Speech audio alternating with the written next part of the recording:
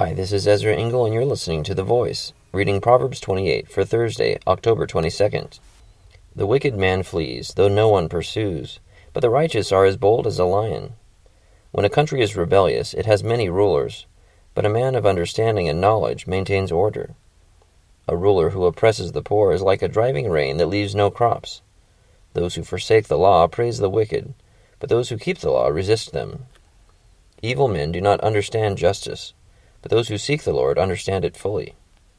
Better a poor man whose walk is blameless than a rich man whose ways are perverse. He who keeps the law is a discerning son, but a companion of gluttons disgraces his father.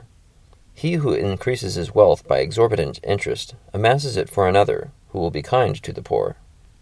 If anyone turns a deaf ear to the law, even his prayers are detestable. He who leads the upright along an evil path will fall into his own trap, but the blameless will receive a good inheritance. A rich man may be wise in his own eyes, but a poor man who has discernment sees through him. When the righteous triumph, there is great elation, but when the wicked rise to power, men go into hiding. He who conceals his sins does not prosper, but whoever confesses and renounces them finds mercy. Blessed is the man who always fears the Lord, but he who hardens his heart falls into trouble. Like a roaring lion or a charging bear is a wicked man ruling over helpless people. A tyrannical ruler lacks judgment, but he who hates ill-gotten gain will enjoy a long life. A man tormented by the guilt of murder will be a fugitive till death. Let no one support him. He whose walk is blameless is kept safe, but he whose ways are perverse will suddenly fall. He who works his land will have abundant food, but the one who chases fantasies will have his fill of poverty.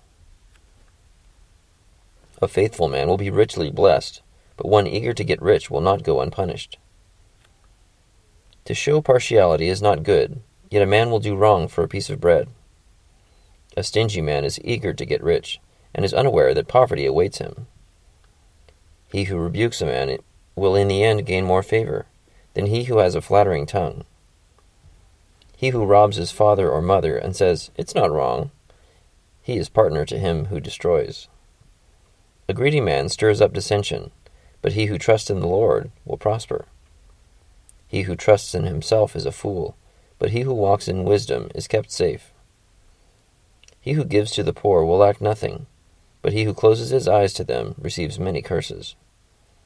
When the wicked rise to power, people go into hiding, but when the wicked perish, the righteous thrive. Proverbs 28.